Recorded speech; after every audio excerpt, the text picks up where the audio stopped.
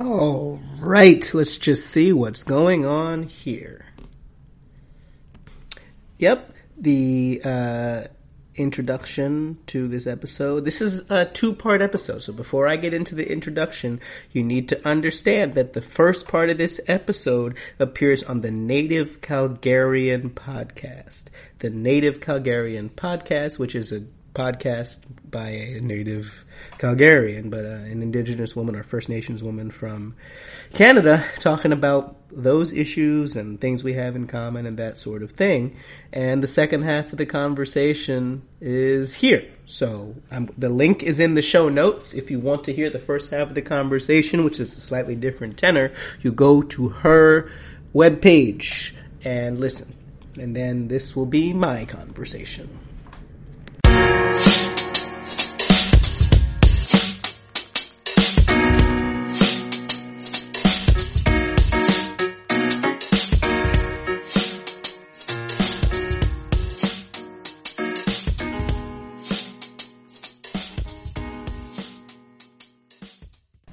Okay, so I am Dr. JPB Gerald. This is Unstandardized English. I have succeeded in saying my name and the name of the show.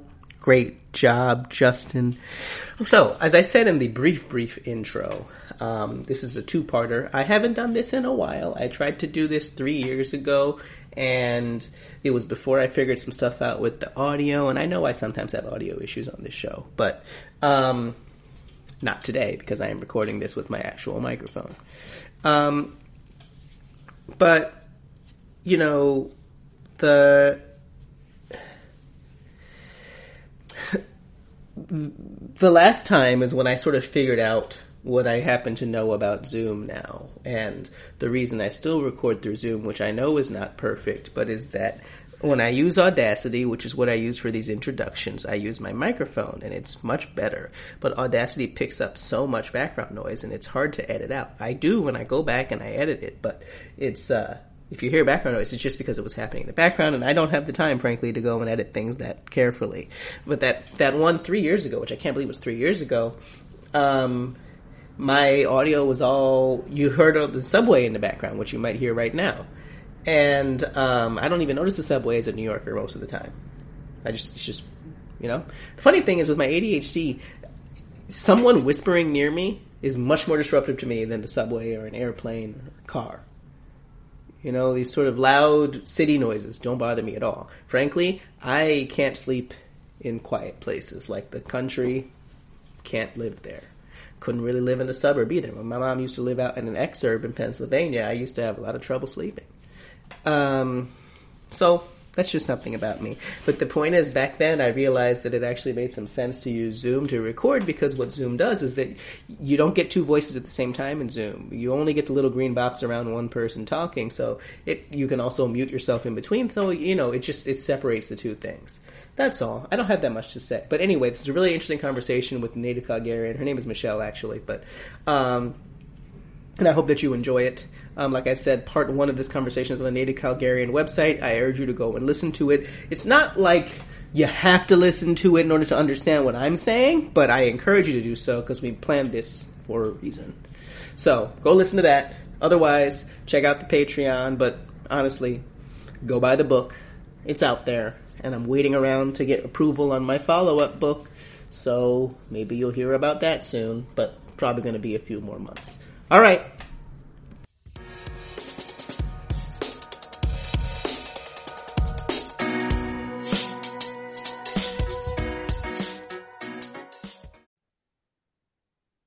So, like I said, folks, I'm here with the native Calgarian herself, Michelle Robinson, although I'm going to allow her to introduce herself, so that you all know who she really is. And then we're going to get into this conversation about a lot of things, the things that I usually talk about on this show, but I actually think the conversation we're going to have will be really valuable because, well, I'm going to talk forever if I just do this, but basically, this is part two of a conversation that we started on her podcast last week, although we recorded it like a second ago, but don't worry about that.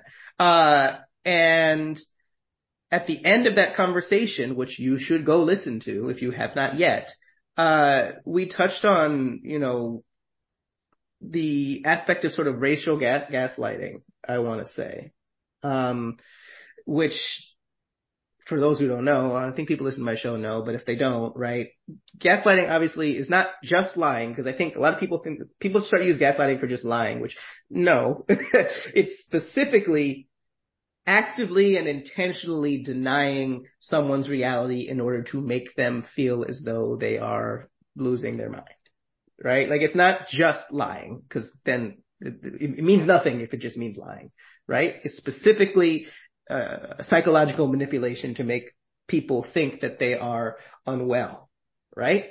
And we're going to talk about that because I think that what is common about non-United States white-dominated countries is a particular idea that it's only the United States that does racism. Right? Now, this is not me defending the United States, before people say, oh, you're saying the United States is great, whatever. I am just saying that the borders that were made up did not constrain the racism on either side of them in any way. So anyway, I have talked enough. Please tell the people who you are, and we will get into our conversation. Sure. Oki, nagana go meko che komaki or Dakots nagotine siku. So I tried to say, hi, my name is Red Thunder Woman, first in Blackfoot to honor the lands that I'm on, and then I said it in Satu Dene to honor my ancestry. So, I call myself Native Calgarian, really to poke fun at folks who call themselves Native Calgarians, because being, when you say something like that, it shows that you don't understand what Native actually is, and it also shows that you don't understand land acknowledgement. So it's kind of an instant Indigenous 101 and land acknowledgement without an Indigenous erasure all in one when I hear something like that. So when I hear someone call themselves a Native Brooklyn person or whichever, then I know that they don't understand stolen lands, they don't understand Indigenous people, et cetera, et cetera. So anyway, I started a podcast here in Calgary because we only hear white people and white perspective, and we never have Indigenous inclusion. And when we do, it's negative stereotyping. So for me, I thought it was really incredibly important to start talking about the important things Indigenous people do that are fabulous, contribute to what we consider Canada now. And then that bigger picture of talking about racial gaslighting. I mean, I'm not going to pull a punch and lie about these types of things. I wish I could. I wish that these things weren't happening so that and how great it would be just to live in joy. How great would that be? So that's really why I started the podcast, is to heal from the crapola. I don't know if folks in New York are hearing about it, but our country is really in a reckoning moment of understanding the genocide that's been perpetrated, not just in Canada, but also in the States against Indigenous people. So, land acknowledgements is a huge part of that conversation, and acknowledging the land that you're on. So that's a big part of my intro when I do one. And that's what I try to educate people with my geomatics background. And interestingly enough, geomatics being the tool of colonialism. So, to separate the land and separate it into parcels so that people can own it. And Indigenous people actually don't believe in owning the land, but yet here we are. Yeah, it's interesting because I'm not going to get too much into my current job because I don't talk too much about it here, if only because it's not super relevant. But it's an interesting conversation because, and I don't want to go too deep down this road because I'll get sidetracked and then I'll never get back to what I want to say. But like, I always feel like one of the things that I think about is my family was owned in mostly South Carolina. And, part of me wants to someday, once I have enough money, which frankly, South Carolina is not that expensive, but, is to go back to that place. On the other hand, is, Roxanne Dunbar Ortiz would call it like descendants of the enslaved are sort of this third category, right? What she calls them is arrivants, right? Not that we can't participate in colonialism, but like we were one of the products of it, right? You know, we certainly didn't choose. And so it's an interesting conversation. And obviously there should be great solidarity between the Black and Indigenous communities, not to pretend that there aren't people who are both, including me, but, yeah, so it's just something to think. It's, you know, the concept of owning land is like, yeah. Well, I have no, you're stolen. Like I always encourage people to like introduce themselves with their lineage. And I've had people just break down in tears as Black people and be like, I have no idea. I've had a Black woman like yell at me, and you're even lucky you know where you're from. And I respect that. And I told her, and I said, I respect where you're coming from, and I want your coworkers to understand the gravity of what has been built here on the backs of her and on the backs of my people. Right? Because that's a really important conversation to have that we're not having at all. And I want to have that conversation. yeah, that's a conversation, because I remember when I was younger thinking about that, we would do these things like looking back at our family, and it's just like, you know, I had to tell my teachers, like, yeah, it just sort of, I don't really know beyond a certain point. I know a lot more now because the internet's a lot easier to use than it was when I was a kid. But Sure. when I was a kid, like, well, it's only what my parents could tell me, you know, which is true of everybody back then. But I just mean like different groups of parents could tell a lot more, right? Yeah. You know, you could say my grandmother's from Italy or my grandmother's from this place. Like my wife's grandmother is from Italy. So like, you know, that's someone, you know, your grandparents in your lifetime, right? A lot of the time. So, you know, it's complicated. Let's just say. So what I was saying at the beginning though about this is that what I've noticed, and I probably always knew this, but I only really started paying attention in the last few years, is that, you know, in 2020, there was a lot of solidarity, and some of that's waned, but I will say there has been a change, at least in the tenor of the conversations, I would say. I think the people who were always against thinking about this have just dug in their heels. But frankly, they were always going to be like that. Like they haven't really changed, they just got louder, right? Because they were just like, before that, it was just easier for them to not pay attention. But now they're like, I don't want to have to pay attention to this. But they're like really mad about it, right? But like all their efforts to make it impossible for people to learn things aren't going to work, because even if if they try to take these things out of schools, it's like, but the internet exists now, so people are going to find out if they want to. Like the kids who want to learn this stuff are going to learn it. They're just going to, right? And the kids who don't want to learn it probably weren't going to learn it very well in the first place, because it's better that it's taught in schools, but it kind of needs to be taught well. Yeah. Like that's I'm not saying it's good to take it out of schools in a lot of places. I am saying most of those teachers aren't trained in doing it well. And so because I was taught various things about like civil rights movement and whatever, right? And if you're taught that poorly, it's not better than not learning it at all, but it's not a lot. It's not much better to be taught that poorly, you know? Yeah. These days, it might not be so bad, because if you're curious, you can go online and find out the truth, right? Yep. But, yep.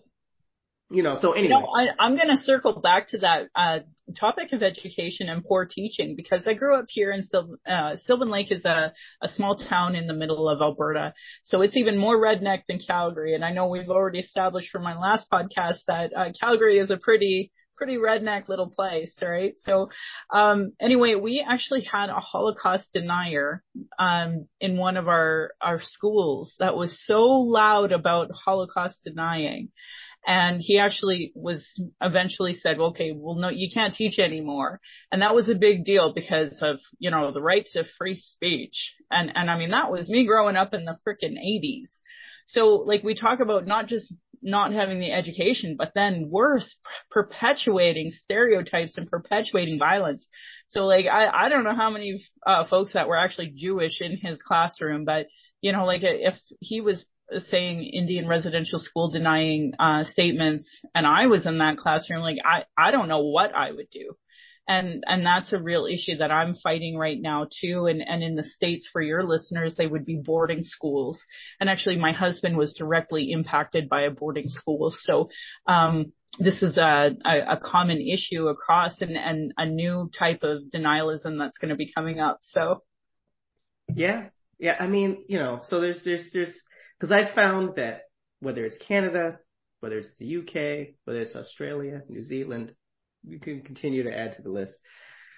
There is this particular idea that because the United States media is very loud and because movies are very, they spread very easily, what our version of racism is the only version, right? Like it's the worst version.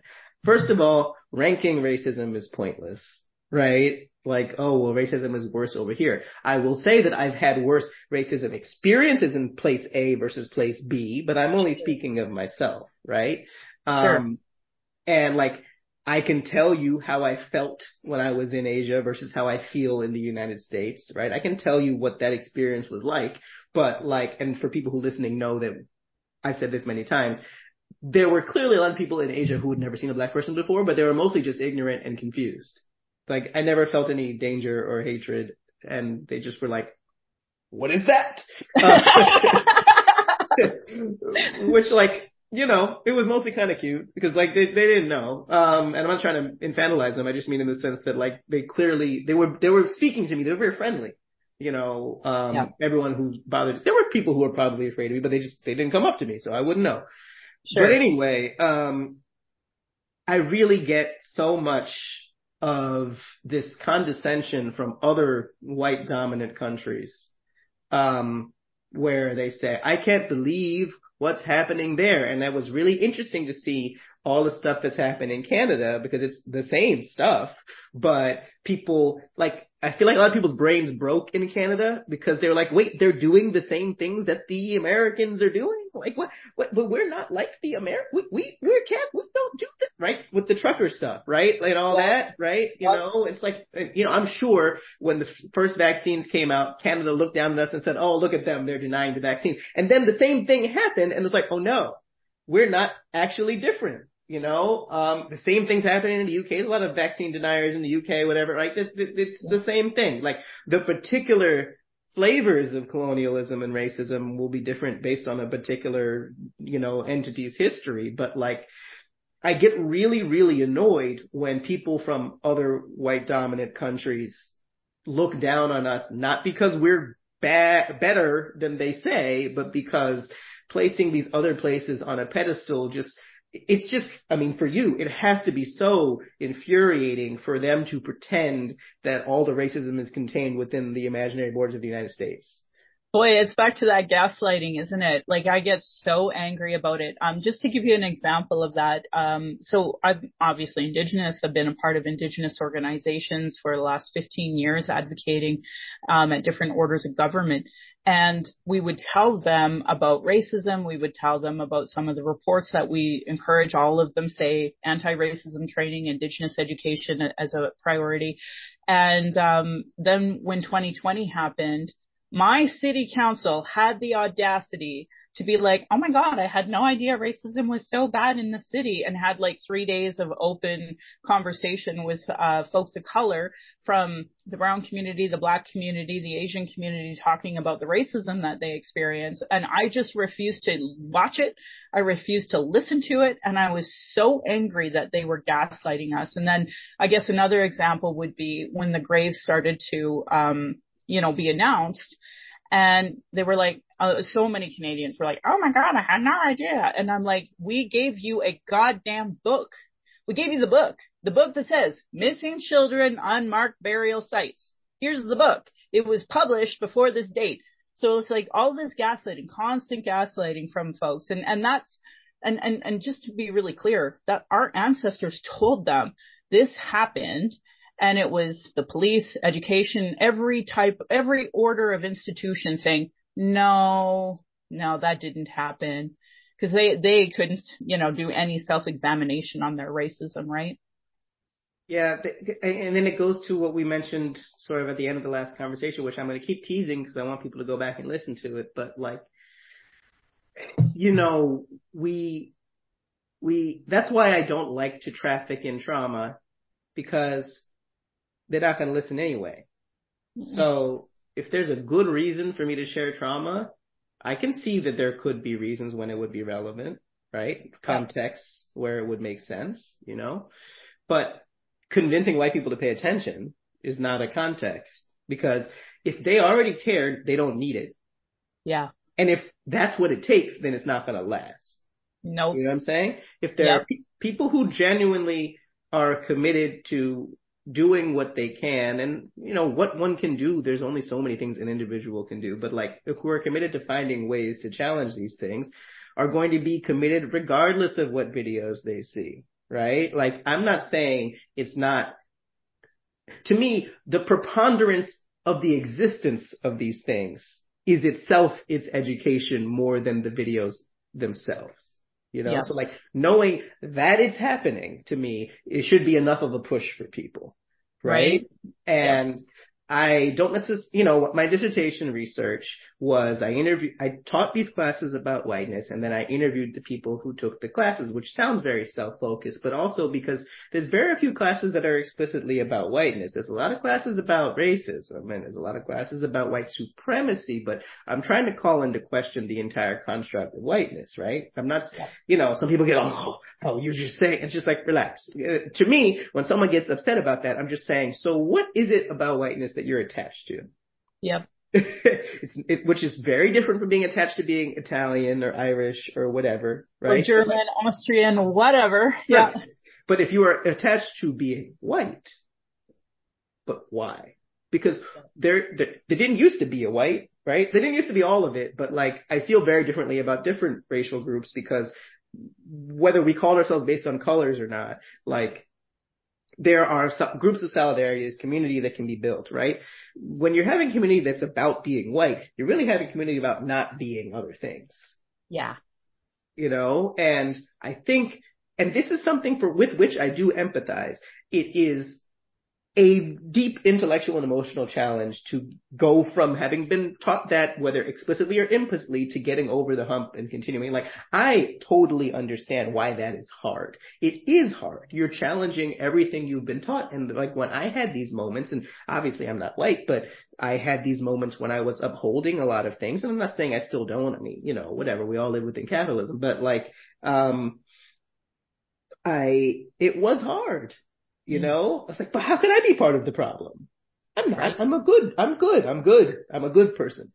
Right. Yep. And then you go through these cycles where you're like, oh no, I'm not a good person. I'm a bad person. Right. And which is like, that's also not helpful because then you're not going to do anything. Right. And they say that, I can't remember what it's called, but in the stages, which I don't love the linear stage model, but there are kernels of insight within the stage model for like white racial development, where they basically say, and this is not just a racism thing, you could do this with sexism, colonialism, whatever things that people ascribe to, is that there's the period that's the really challenging period. Like there's people, they don't know anything, then they know a little bit, and they know more, and they get really into it, and then the next part is really challenging because they get really into it, and then they're going to hit a roadblock.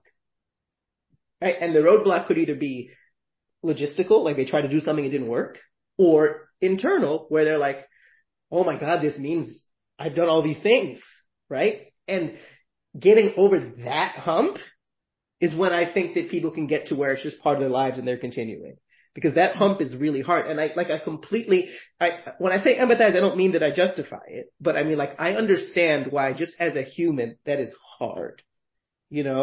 I think about the things that I've upheld and done in the past, and like, I can't undo them. Yeah. You have to sit with the fact that like, my book is about teaching and a lot of my writing is about education. And I realized a lot of things that I ascribed to, even disconsciously, were harmful. And I pushed those ideas onto my students for however many years. And when you realize that, you say, well, I need to do better. But like, those first years still happened. Yeah, you can't undo that. And, because the reason why I also brought up the whole, teaching in central Alberta, that type of thing, was because, back to that being raised in a racist environment, in general, like I had a really anti-Semitic thing that I would say. And it wasn't until a friend said, you realize what you're saying, right? And I didn't. So, it was really undoing that. And even though I lived through Rodney King, I lived through NWA.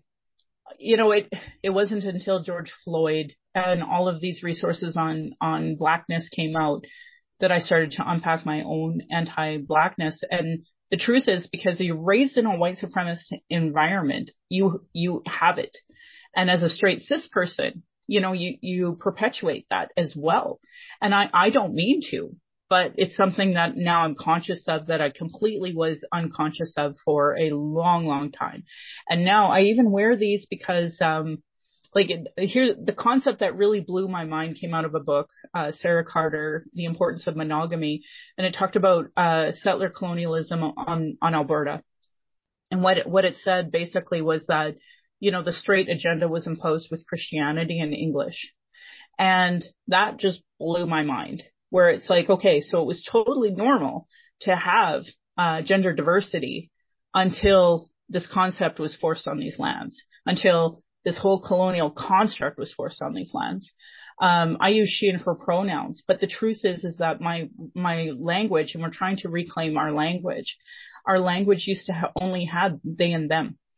So if you're deconstructing and decolonizing, then really using they and them should be a pretty much monogamous indigenous thing, but it's not, because every nation had their own teachings with gender diversity. So, there's so much to pull from that. And that's like, I was so excited to connect with you because I knew you, out of all people, would understand where I'm coming from with all of this. Yeah, it's, in my dissertation and in other places, they call it the master narrative, right? Which is, societal stories that we buy into without even thinking about it, So it could be something as broad as the American dream, or it could be something as subtle as just the general idea that your life stages will proceed in this way. Sure. You go to this, then you're going to do that, you're going to do this job, you're going to have a kid, and you get married, or usually the other way around, whatever, and then you're going to buy a house, and so on and so forth, right? And if you're not doing that at a certain pace, then you are, less worthwhile or whatever, right? Yeah. I'm not saying that. I'm saying people think that. That's the narrative, though, right? Like, yeah. Even like if you're not putting X amount of money in your RESVP or RESP or your retirement savings, I can't remember what you call it in the States. Like usually it's a 401k or a IRA. 401k, like that bigger picture. Like you're not doing what you should be. Should be normal should. Yeah. It's because it's like the reason they say that you have to be so aggressive is mostly so they can not help you. It's right. They're saying you need to put this much away because we ain't going to do it for you. Right. Which is not said, but it's implied by this. Now, look, is it a good idea to save some of your money if you can? Of course. But that's this idea that there's something wrong with you if you can't do that. It's, obviously, I'm not going to judge an individual person on their spending habits. There are clearly good and bad financial decisions to make. But this idea that there's something less valuable in what you're doing and in your decisions. Yeah. So to go back to the sort of general theme of the sort of racial gaslighting in these different countries, from my experiences, there's, the United States is so brash in a lot of ways that because other countries are stereotyped as being more polite, which is not true, but that's the idea. Racism is associated with impoliteness, right? It's about being mean, right? And I think obviously a lot of racist things are mean, but that's not really what it is, or it's not most of what it is, right? I feel like, and I've said this in other conversations, if we actually only had individual mean behaviors as racism, it wouldn't be that hard to stop, because if it was just people saying slurs or whatever, that's not good, but you could just very easily be hey, stop. They might not, but that individual person might be ostracized or whatever the situation is, and it wouldn't be societally the thing. I said this online, and I don't love to talk about the trauma part, but this is not about the trauma part, is that I am not as concerned with the small number of people who commit the violent acts as with the hundreds of people who show up to celebrate them. Right? Mm-hmm. And those hundreds of people, in this case, I suppose I'm talking about lynching in the United States, but it could be anything. Those hundreds of people are not the people who like went there and watched it happen, right? These are the people who heard there's a celebration and they see the like body there and they're just not paying attention. It's just like a normal thing to be doing, right? My concern, and yeah, that's not happening that often anymore. But like to me, the grandparents of the three people who did it, that's a problem. But the grandparents of the people who went to the town party, that's what I'm concerned about. You know, when I think about sundown towns in the United States, right? Most of them do not exist legally in the sense that you can't actually do that anymore legally by keeping people out, right? They got rid of the ordinances, right? But not that long ago. So like, you could very easily be my age or your age, and you didn't choose to move into a sundown town at our age because of the time in which they were mostly abolished. But your parents might have. Sure. And your parents, again, to me, they don't have to be the architect of the sundown town or the enforcer of the sundown town. They could just be someone who saw a place that just happened not to have any black people and said, that seems like a good place to live. Right? Even if they're not the ones keeping the black people out. Yeah. Right? But they go and they look at a place, they're like, that seems like a good place to live. And they live there and then so forth. And now these days, it's very easy for them to claim because none of them are completely all white anymore because it's just not a thing anymore. Well, we got one. Well, we got a few. Right. You know, or what I've heard sometimes, I hear this from Canadians, I hear this from people in suburbs that are particularly white, is that, oh, well, X town is very diverse. I'm like, yeah, but you don't live there. That's the town that they let us live in because you didn't want us to live in your town, you know? Right. And there's a bigger picture here in Canada. Like, I'm going to tell you and your viewers something that you may not know. So we all know slavery is wrong and we all know slavery is outlawed. However, we in polite society of colonialism have figured out how to continue slavery without naming it slavery. So we have something called the Temporary Foreign Workers Program here in Canada.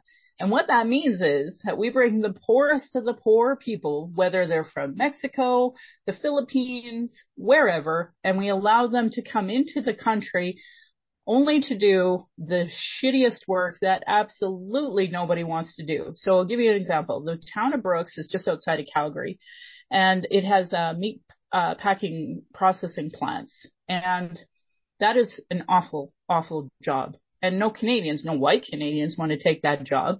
And they don't want to hire natives, and they certainly don't want to hire black people. So what they do is the owners of these meat processing plants work with the governments to bring in foreign labor, where they come here and they have zero rights. They have zero health rights. They have zero rights. They are forced to live in overcrowded places, and they have to do their job. And if they lose a limb, something like that, they just ship them home. And shipping them here, they are considered in debt to the owner of the meat processing plant. And then that owner, works off their debt. So they may get maybe $700 a month. $600 of that is for rent. Well, are they really making any money? No. So we in polite society have figured out a way to perpetuate slavery and not give people actual rights. And everybody's okay with it. Everyone thinks it's cool. And a lot of the chains, same thing. So the owners of these chains will, have a good political friend that they get elected. And that's who they bring in to bring in more temporary foreign workers now so that we can continue this slavery ride, really. So that we've just repackaged it. Instead of calling it slavery, we call it the Temporary Foreign Workers Program.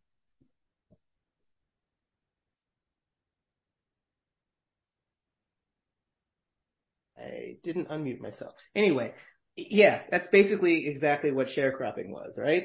I mean, That's basically what it was, right? The whole working off your debt and, you got to pick this much cotton until we let you leave, but we never actually have enough that we can pick, right? So great. Yep. they're probably not literally, their child isn't probably literally born into slavery, but this, it's a slight improvement from the 1850s. So great. They've made minor improvements in 170 years. Yeah. So, we find our ways to, I think in a way, it's actually more profitable for them to allow people to have a minimal amount of rights than to have zero, right? Because like in the 17th century, 18th century, like literally you're born on the plantation and that's the end of it, right? That's the end. They might sell you somewhere. They don't literally sell you like that anymore because with the systems that we have now, it's probably easier for them to do it that way, where they give you a little bit of money, but not enough to live, so that you're attached to, as opposed to giving them $0 because that it's just not good for business. It's really what it is. It's not good for business. And I get really frustrated with, Canadians and British folks, and particularly because first of all, anything associated with the crown needs to shut up about racism. But it's just like, come on now. Come on. What do you think that was? Or is?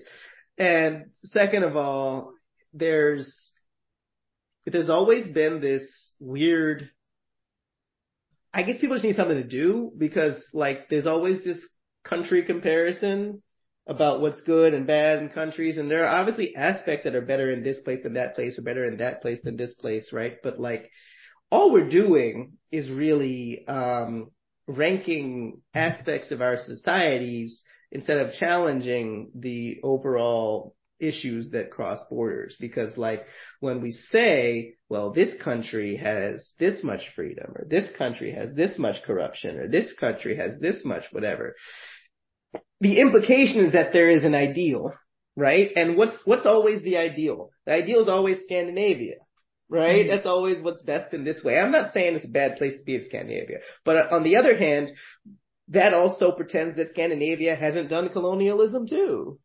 Right. Oh, they're better because of X, Y, and Z. They're certainly better in some ways, but like we act like there weren't and aren't indigenous people in Scandinavia who have been pushed aside. Yeah, the Sami always talk about that. And, you can see the racism in their Christmas decorations. They have like this black caricature and they perpetuate it. Yeah, there's a lot. They're like, no, it's just tradition. I'm like, but it's a racist tradition. It's just like, yeah, okay, but just because it's old doesn't mean it's okay. You've been doing it for a long time, so stop. And I get really like, yeah. So I just think it's funny because there are people on the left even, but not that far left, who will say, I'm moving to Canada because of X, Y, and Z, or I'm moving to the UK, or I'm moving to Europe because of X, Y, and Z. And I'm like, go if you want to, but like the fact that you think that this, thing that's affecting you, which I am sure, because there are plenty of things that affect people of all races and genders, but like, if you believe that this thing that is a problem for you, which I am not denying that the particular thing that they're talking about is a problem, will go away if you cross a border, suggests that it is only something that applies to other aspects of your identity, and that you actually could escape by going to another place. Because like when I hear this from white people I know, they're like, well, I'm getting my passport ready. I'm like, where would I go? Sure. Where am I going to go? I mean, not even just I'm not going to do it because I have a kid and all that, but also just like where's the no racism? Right. Where am I going to go? We have that issue here. So many people are ridiculously rich in Calgary, so they'll go to Hawaii or Mexico on a regular basis. And it's like, that is a form of colonialism. Kind of back to your point about people on the left. We have a really like a Trump light type of government here. And as a result, a lot of people are like, oh my God, I'm so leaving and I'm going to go somewhere else. And then they leave. And I'm like, so you were on stolen lands. You didn't like how your own governance, that's your governance, not ours, wasn't working. So now you're going to pick up your toys and leave and go to a different sound box that still oppresses Indigenous people. And you think you're somehow progressive. Okay, it's cool. And that's a really common narrative in Alberta, where it's like we're losing doctors left, right, center, nurses, teachers, because, there's been a real war on public service. So as a result, a lot of those so-called progressives, so-called left are like, oh my God, I gotta leave here. And then they go. So, and it's like, okay, great. But now you're just continuing to perpetuate colonialism on a different person's land instead of this one. Yeah, yeah. It's, I have a lot of frustration when people say that because, like, for example, when we talk, people talk about how hostile it is to, queer folks these days, and it certainly is. But then, do you really think that UK is better? Because they're the ones talking about all that TERF stuff over there. So like, it's like whatever the thing is, you're only going to be, you're just going to be, I think people are just doing it for pride because they're proud that they became an expat or something like that. Sure. They're proud because they went to this other place. What you're really saying is you have enough money and a flexible enough career, and your children are flexible enough or whatever, that you could just do this and not think about it, right? Or people I know who, I'm not criticizing people who are truly struggling financially, right? I'm not talking about them, and neither are you. But like, there are people I know who in the last couple of years said, well, the taxes are too high here, so I'm going to move to this state where taxes are lower. Okay, fine. Again, I am not telling people who don't have any money, right? They're going to go buy a cheaper house in Texas or the Southeast or whatever, right? So do that if you want to, but I will tell you, like, first of all, the areas you're moving to are going to be the ones hit the hardest by climate change, but fine, go ahead. And second of all, when people say things like, well, I don't want to do any business with any business that's in like Texas or something. Like, I understand not doing business with the Texas government, but like the work that I do, which we're trying to help the people who live in Texas or Georgia or whatever it is. And it's like, so you're saying you're going to leave. So what ends up happening, and this happened even in New York, is that a certain number of people left, and then we have less money because we have enough money, but we pretend we have less money because there's slightly less tax money coming in. So we cut the services that the people who left didn't even need. So then the people who are here who couldn't leave are now without the services that they needed, and then they end up on the street or they end up outside. And then the people who stayed here said, I can't believe these people are on the street. I don't know what to do about it. And it's just like, I find it very, very upsetting because I never really expected that I'd be able to watch a slow motion white flight in progress. Because I've read about it and I saw it, it's in the 50s, 60s, 70s, right? And, there's always some of that going on, right? But I think part of it was that I had a kid, or my wife had a kid, but you know what I mean. I became a father. And then you start having parent conversations, right? And you start talking to other parents. And that was always the first year we were all inside. So all we did was be online and talk to people. And then the conversations you have, not everyone, but a lot of people I talk to would say, well, we'll be here for another year, then we're going to move to X town, right? And that's fine. I'm not saying you can't do that. But on the other hand, they're always moving to whiter places. Yep. And then they'll say, well, it's for the schools, right? Or it's for the, et cetera, right? I never begrudge anybody living where their job is. If your job is in X place and you got to go live next to your job, like fine, but that's not what they're doing. They're still working here. So they're benefiting from the resources that are in the city, but they don't want to contribute to the city by leaving. This is why I've always been committed to cities generally if I'm going to live in a place, because at the very least, I feel as though I can be part of more of a community here. And when I'm in like the suburbs, I feel like I'm really separated from everybody and I don't like being there. So that's a real conversation that we have out here in Calgary, because we have all these little satellite towns, Chestermere and Airdrie, Cochrane, maybe not spelled the way you might think it is. Anyway, these satellite cities, everyone lives out there because the houses are cheaper. So they'll come in and they'll ride our C train, resources and work downtown, but, and won't pay for the infrastructure of the roads, won't pay for the infrastructure of the transit. So, these were things I was talking about when I ran, because I really felt that we were at a point that we could talk about anti-racism, indigenous inclusion, reconciliation, and, urban settings. And, our suburbia is obviously all car centric. And, that's a real conversation to have about climate change as well. So, with a lot of the conversation was livable, urban centers, downtown, et cetera, et cetera. So, and trying to reframe our suburbs in a better way. But the people in charge of the politicians and, the homeowner associations, like they're in bed together. The NHL, is in bed with the Stampede, who's in bed with the politicians. So we don't have really services for people. We have services for these corporations. And, I'm sure we could have a whole conversation about how these stadiums have never really, they're always, bought and paid for by taxpayers, and taxpayers don't receive the benefits of these stadiums. So, sports in itself is so toxic. So. Yeah. And the sad thing is, like, in the abstract, I enjoy watching sports, but like the leagues are such a problem, Right. And yeah, because like if you think about it, right, that they just decide we're going to charge you several $billion to build this stadium. But like, if you're going to do that, can I use it for free? Right? If I'm paying for it, well, Right. let's go, Right. and then they keep jacking up the prices, right? It costs all this money to go to a game. And like, it's like a thing that you really got to plan and save for most families to go to, like, take my son to a baseball game, right? It costs a bunch of money, Yep. But like, yeah, the whole suburbs, and it's like my wife and I, because people have these conversations and we've gone back and forth. We're going to move here. We're going to move there. And like, we know we don't want to live in the suburbs.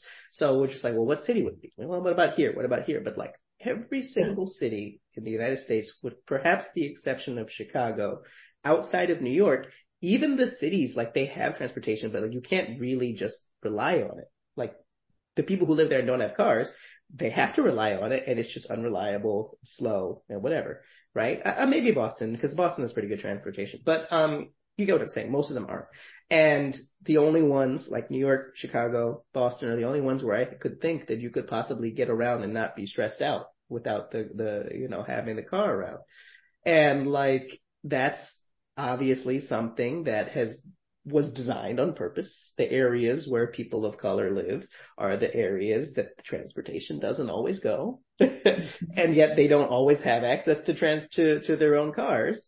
So you end up in a situation where you just got to have a super long commute. There's only certain jobs you can work. And then, of course, these are often the people who don't have the luxury of working from home some of the time. Like I go into the office sometimes, but I don't have to be there all the time. I'm at home now. So like, it's a whole bunch of stuff mushed together. There's a really great Twitter that I follow about segregated designs, and they talk about how when they have too many people of color in a certain area, they just like demolish it and put up a highway. So like that's a conversation that I wish we'd have here in Calgary. We have like the Northeast, which is predominantly brown people and black people, lower income, and the realtors have all kind of collectively said, here's the red line of where we put the white people compared to the non-white people. So it's a real by design decision to have poor people in poor places and, then plow over it with roads and such. And, so really great Twitter handle if you're interested as well on, basically redlining and segregation in general. And I think that's a really important conversation to have when we're talking about racism and gaslighting, when, it's not something in the past. And I know folks like to say that, but the structure is there. The structure is made on purpose. And it's not just on stolen lands, but it's also like when you look at how they, I don't know how you decriminalized slavery, like how they designed the cities and the towns based on that, how the foundations of the prisons were created because of that, actually. Penitentiary being, a public place that slaves could go and live, or former slaves could live, because you couldn't be on the streets. Like it's just so wild. We had what was called the pass system here, where if you didn't have a Indian agent giving you a pass that said it's okay for you to be off the reserve, then the police had the full authority to throw you in jail. So, like it's the same type of concept, only just different depending on which side of the border you're on. And this ties into my work, and so I'll just sort of circle up towards the end here. When we point this out, they tell us that we are unwell, right? They don't just tell us we're wrong.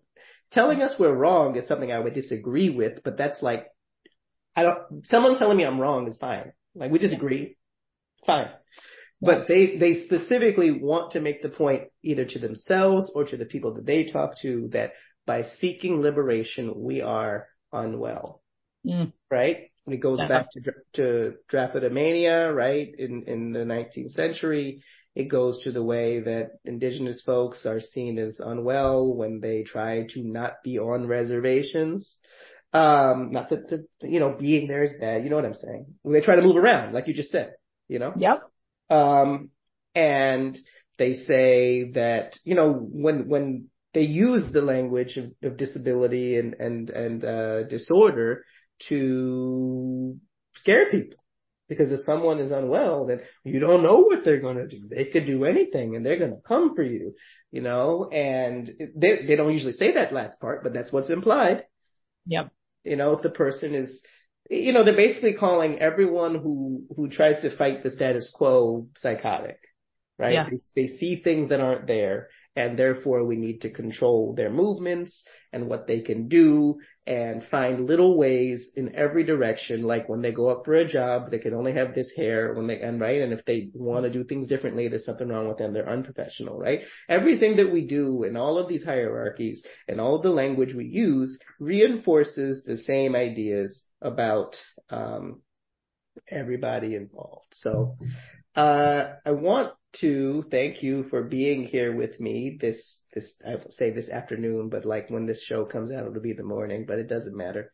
Because I think it's a really important conversation, and I hope that we can have more in the future, because it's certainly not the end of it. No. And I just want you to know how much I appreciate you being on mine, and for this conversation, for me to be on yours. So thank you so much. And I just hope, like, to me, if the mainstream media controls the narrative, like, that's the importance of these types of podcasts. So I sure hope, your listeners support you, and my listeners have been very fortunate to help support me. So, it is really important, if you want to get out of this, mainstream narrative of how we should behave, how we should look, how we should act. I'm done white coating, and I don't want people to mask around me. I want people to be their authentic selves, and we can't tell our children to be authentically themselves and then, still have boundaries of, this is how you must behave. I mean, if you're a good person, you're a good person. That should be enough. But one day, I hope there's a more equitable world where my child has an equal chance of other people. But the way the system is designed right now, it's not. So I think systemic inequalities are a really important thing for us to be always addressing until they're fixed. And I think, because what you said with these sort of alternative media efforts, I guess this is media, right? Yeah. It's important, but and for me and for people who listen to this, a lot of them are academics, is to understand that, what I'm trying to do here, I feel like what I do here has more reach than any journal article I'm going to write, Sure. The journal articles are important in the sense that there is a certain group of people who are only going to take you seriously unless you have citations. And frankly, a lot of people have cited my stuff, so yeah, I'm not going to be mad about it. But, if the media is over here, but then like the academic literature is over here, and they're not talking to the same audience, but they're saying the same things. These people are just doing it in fancier language.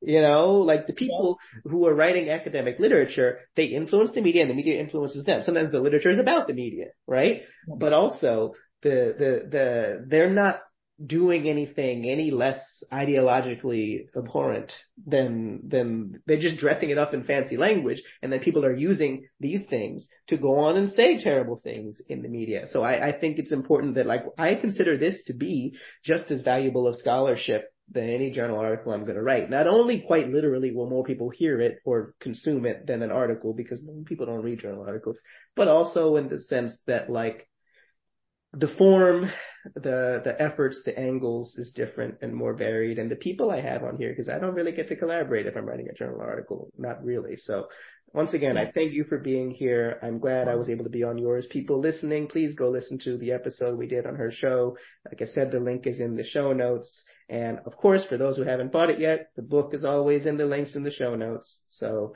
please go and get it if you haven't yet. But frankly, I don't think anyone who listens to my show hasn't gotten it, because I don't have that many listeners, and I have more people who bought my book than listeners. So, so yeah. Right on. All right. Well, thank you so much again for having me. I appreciate it. And hello to all your listeners. And I hope we do more cross collaborations for sure.